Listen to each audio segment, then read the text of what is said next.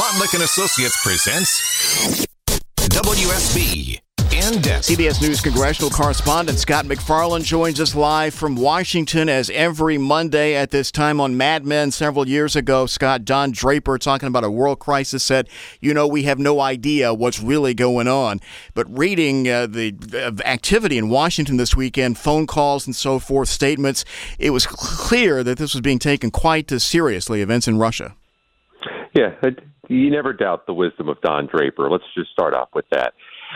There's ultimately, all types of U.S. skin in the game, whatever happened over the last 48 hours in Russia. But we can tell you this, that this seems to be a priority moving forward to make sure that there is a stable effort to continue to support Ukraine, despite there being criticism of the U.S. efforts to fund Ukraine among House Republicans and some members of Congress.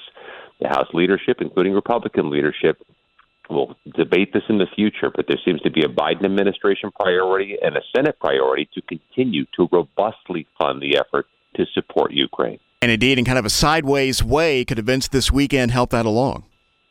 Yeah, ultimately, this shows the importance of stability and ensuring that there isn't a rogue effort that destabilizes things further.